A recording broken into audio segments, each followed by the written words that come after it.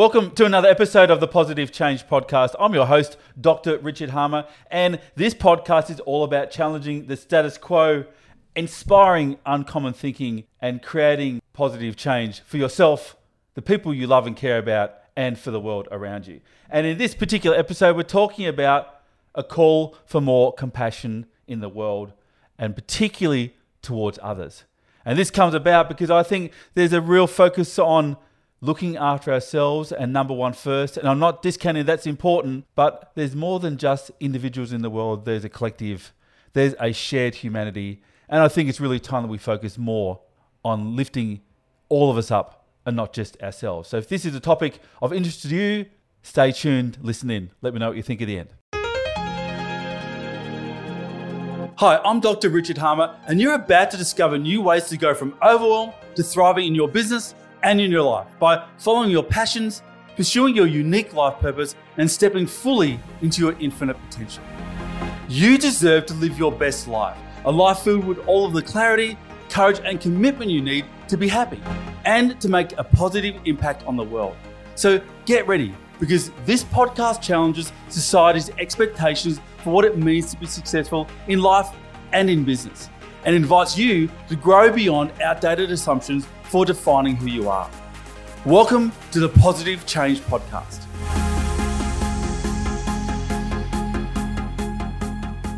So welcome to another episode of the Positive Change Podcast. Again, I'm Dr. Richard Harmer, your host. And to set the scene for this particular podcast, I've got to take us back to our previous episode.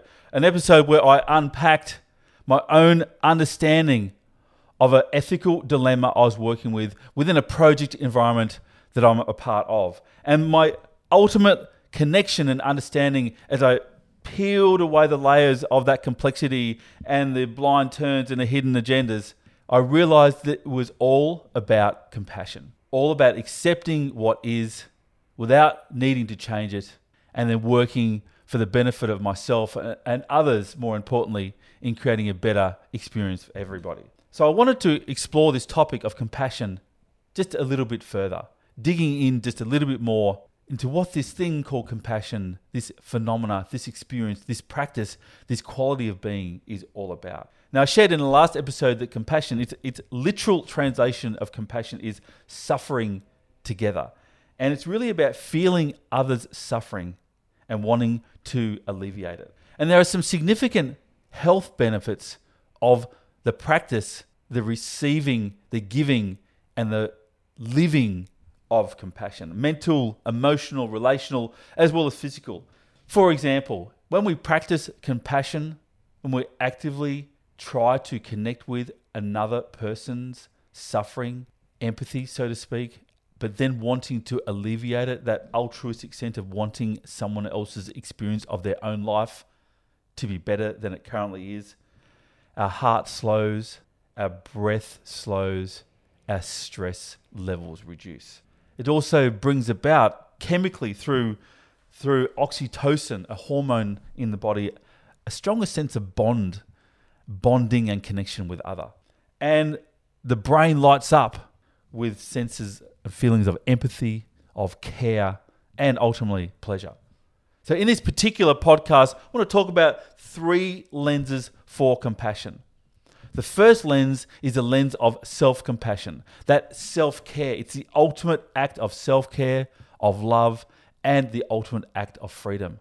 Self-compassion. Other compassion. Directing our compassion towards other people, a person, life itself. And then ultimately, a third lens for looking at compassion that I call universal compassion. That non-specific compassion. It's not compassion directed at any one person or group of people. It's compassion that is boundless or unbounded, unconditional, and ultimately is for the benefit of all sentient beings. Sentience meaning the opportunity or the ability to experience feelings. So let's talk first about this notion or this idea of self-compassion. Self-compassion is feeling your own suffering and wanting to alleviate it. It's presencing or focusing on yourself. It's bringing into present moment awareness, presencing your own suffering, agitation, disquiet, incongruence, noticing that and having a desire to not just wait it out, but to resolve it, alleviate it, relieve it in some way. So self-compassion, if I look at particularly the last 4 to 5 years in psychological research, and increasingly in the last 2 years in mainstream, the idea and the promotion of self-compassion has really been on the rise. And it makes perfect sense, really, particularly in the last couple of years, as we've needed to adjust our lives quite significantly through to factors outside of our control. We've needed to really look inward and pay attention to ourselves and potentially our immediate families in our own homes to care for ourselves and each other. Now, self-compassion has 3 fundamental elements that are included. This first element here is this practice of self-kindness, a recognition and an acceptance of yourself as you are, not wanting anything different about yourself than what is your actual reality, not judging yourself, not seeking perfection or trying to perfect the imperfect, trying to idealize and idolize yourself as something that you're actually not. Connecting with reality, being kind to yourself, noticing that inner critic that we often have, the voice on our shoulder, the voice at the back of our mind that wants to critique and judge and dismiss and discount all that we currently are, rather than listening to the voice that says, you're just doing great just as you are. You're doing the best you can. That sense of being kind to yourself. Now, the second element of self-compassion is normalizing our suffering. Oftentimes what we think is that what we're feeling, the agitation, the hurt, the pain, the frustration, the anger, the disappointment, the rejection, the isolation, we're the only ones individually who are experiencing those things, thinking that everyone else is happy and fine and doing well in life, even if we don't feel at the time that we are. So we start to isolate ourselves or withdraw ourselves to hide away. Now, mainstream media and marketing and advertising do pretty consistently. You just have to look at the billboard on your local corner in a big city to know that there's some brand promoting some idealized version of self right there in full high definition color. And if we're not that representation and we don't have a strong enough sense of ourselves, then we might start to think that we're not good enough and want to hide ourselves away. But what we do need to recognize that we're all suffering at times. Every single sentient being, human beings, and our animal friends are struggling at times. It's actually what makes us sentient.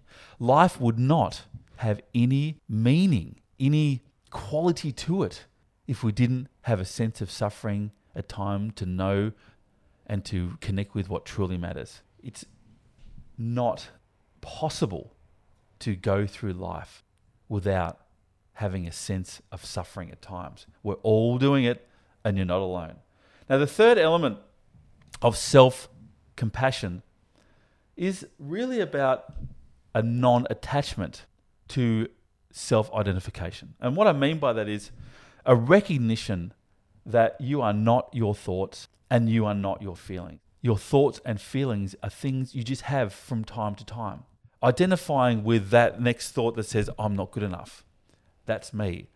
That's self-identification. So it's all about observing oneself, getting on the balcony of our thoughts and feelings and experiences, not attaching to them, being on the balcony of self and not just on the dance floor with oneself. It's accepting that we can't ignore the pain, frustration that we feel in life. Pain is a precursor to joy. Frustration is a precursor to contentment. Life is a cycle. All experiences ebb and flow. We need to feel compassion for ourselves at the same time. Compassion only arises in response to suffering. If we didn't have suffering, you wouldn't need compassion. So this notion of self-compassion is all about self-love and unconditional love. And accepting ourselves as we are, and understanding that we're never alone. Now, of course, self-compassion does have a dark side. It does have a blind spot.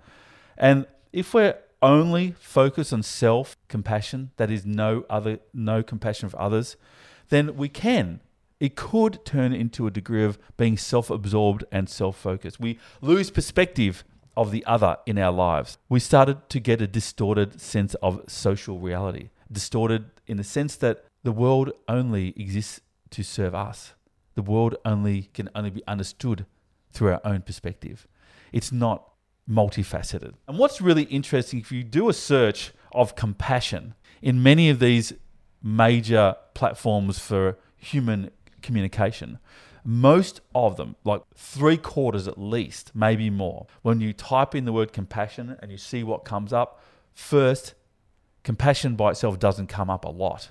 If you type in self-compassion, though, you would get millions of references to that, particularly in the last couple of years. So it's not a scientific study, but anecdotally, much of the focus around compassion, particularly in the last couple of years, has been self-orientated. And I think there's a definite need for us to start to pay attention to and to intentionally practice compassion for an identified other. At this time, this is the work I think we as human beings need to focus on. We really need to notice, not just and pay attention to and become absorbed by our own suffering, but to take a moment, take some time to notice other people's suffering, to observe that suffering and to see its consequences, to observe that suffering and to ask ourselves the next question of why is this occurring? Potentially there's no root cause to discover, but the more we actively listen to be surprised, ask questions we can never know the answer to, really dive into another person's experience through their eyes, the more likely it's going to be that we'll truly understand why that suffering is occurring for them. And then we can seek to release and relieve them of that suffering. And as I shared in the previous episode, relief of suffering isn't removal. It's just lessening its pain. To seek to alleviate, to release, to relieve that suffering in some way. My meditation teacher has said this to me on so many occasions, and I think it's apt to repeat it in this particular podcast.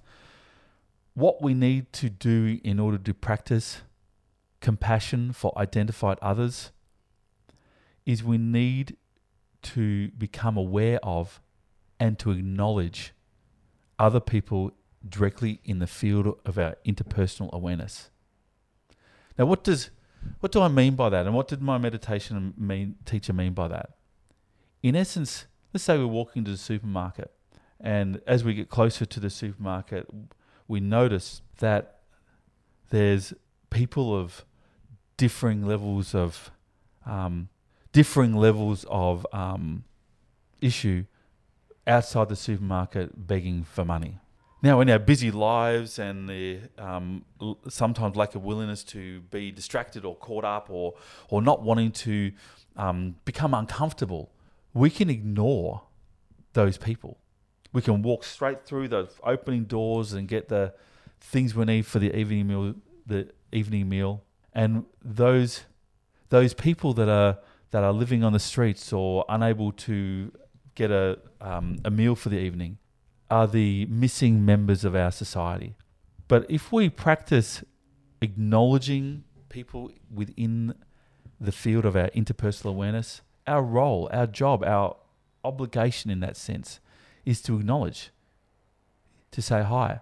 Maybe that's all we need to do, but to help those people within our society who may not be as fortunate as you and I know that they exist, that they're noticed. But if we take that one step further, we're also talking about groups of people on the margins. Refugees, other minority groups, other religious minorities.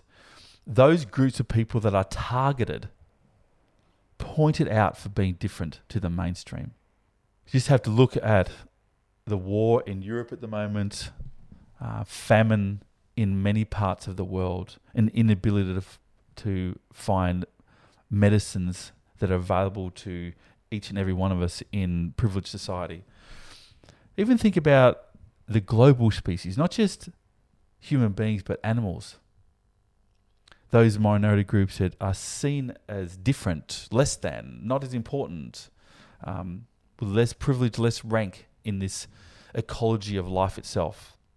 This is who I'm talking about, is identifying others, naming them.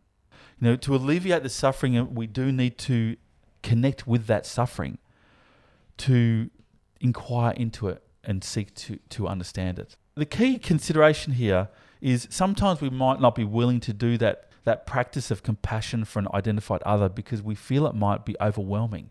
Like I can admit I've been in that situation myself of, I can't do anything about these challenges, those people on the margins of our accepted society. I can't do anything to fix their problems. And as soon as I say that to myself, I'm no longer practicing compassion. Compassion isn't necessarily about fixing something. It's wanting to alleviate that suffering for that group of people. Now, we might ultimately be able to fix something, but it isn't the starting point. It's potentially an end point. But we need to recognize that we are always more than the suffering that we experience. As soon as we recognize an opportunity to show compassion to an identified other, we always have more than the suffering we will receive. So how do we do it? Well, in a way, it's similar to self-compassion. Practice kindness without people-pleasing, without wanting something in return. The everyday acts of kindness towards another person, another sentient being. Judge less, listen more. And third, practice presence with others. It's really important in practicing compassion for an identified other to not make their suffering about yourself. It's about wanting to needing to experience another person's suffering without personalizing it, making it about ourselves. And then a tip or a suggestion is to continue to expand your interpersonal field, to take on more people, connecting with the people that you're connected to. So, for example, with one of a team I work with, showing compassion not just to that group of 5 or 6 people, but the next 5 or 6 people that they're also connected to. I may not have a direct relationship with them, but I have an indirect relationship with them through the people that I'm showing compassion to.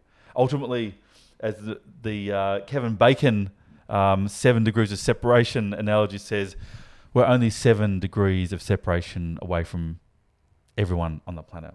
So compassion for an identified other, similar to self-compassion, does have a dark side or a blind spot. And I was talking about this with a friend just this morning as we talked about compassion. We can sometimes lose our sense of self to the other when we're showing others compassion. We get this sense of, who am I in all this?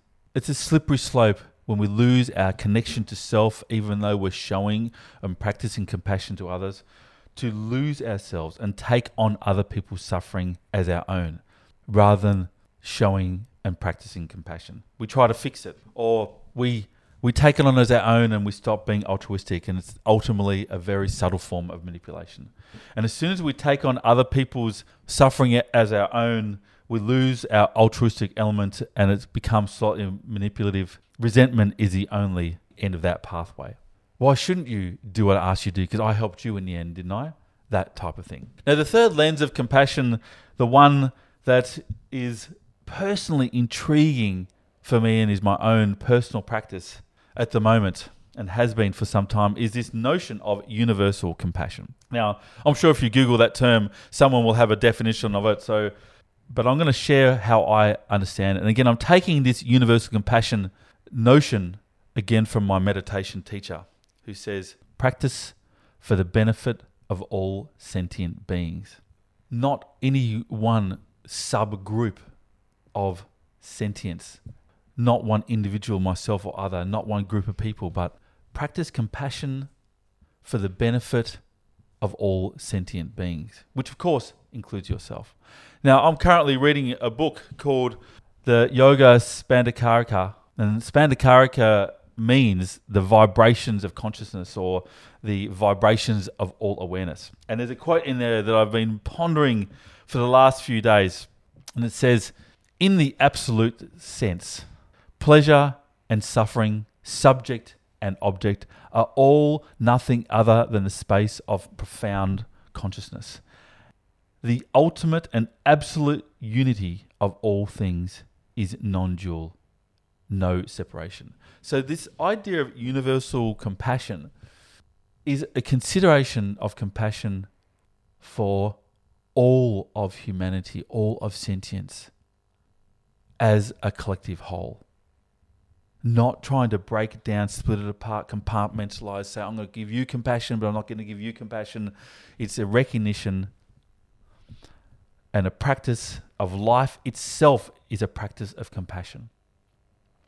Not specific to a situation, not directed at a person, because ultimately we all are a universal whole. To accept that we are all, the all is all of us, no separation. To accept all that is in each moment without wishing it to be different, and providing non-judgment and an expression of kindness to all that is within each moment and to all sentient beings without bias or favor. Now, what's really key here in universal suffering is this understanding in Buddhism, one of the four noble truths, and it's the fourth one. The alleviation of my own suffering only comes with the alleviation of all suffering. So by only focusing on a part of the whole, you can't be healed. By only providing compassion to those people you feel comfortable giving compassion to, and not those group of people, those sentient beings that are not part of your tribe. If we only give compassion to some but not all, then ultimately we cannot be healed. And this is really interesting to use the last couple of years as an example. You can see how the spread of COVID-19, if one person became infected with the virus, nearly everyone in their immediate vicinity, if they didn't do the proper practices of looking after themselves and protecting themselves, then everyone got it. Everyone had become affected if just one of us isn't healed. So if we don't spend our time supporting every single person to alleviate suffering, then that suffering can reinfect all of us. But also, paradoxically, focusing on self and other is a service to the whole, because ultimately everything is consciousness. Now, I was thinking about what the potential dark side or the downside or the blind spot was of universal consciousness, and I'm sure there is one, but I just can't find it, because ultimately everything is consciousness, because individual ego is put aside for consciousness itself. Personal gain, personal elevation of self over the other, personal identification or collective identification of one group of people as more important than another group of people, the ultimate dark side that collapses us all back into suffering for all beings, just isn't there when we practice universal compassion.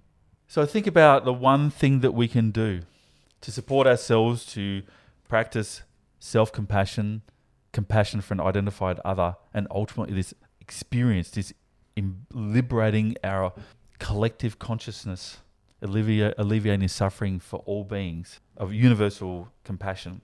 To see others, it's a practice of seeing others as oneself. Each person listening to this podcast, watching this YouTube video, connecting with a snippet in one of the social media platforms where this particular piece may or may not ever end up, seeing the person who is listening or watching this snippet as myself, seeing others as oneself and oneself in all sentient life. No separation, no division, no boundaries, no in-group, no out-group.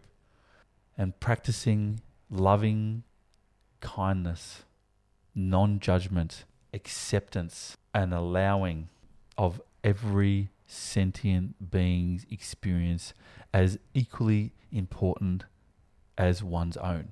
That is the ultimate practice of universal compassion. Recognizing that if any sentient being is suffering, then I am suffering too. And a deep calling to witness that suffering, connect with that suffering, and seek intentionally to alleviate that suffering.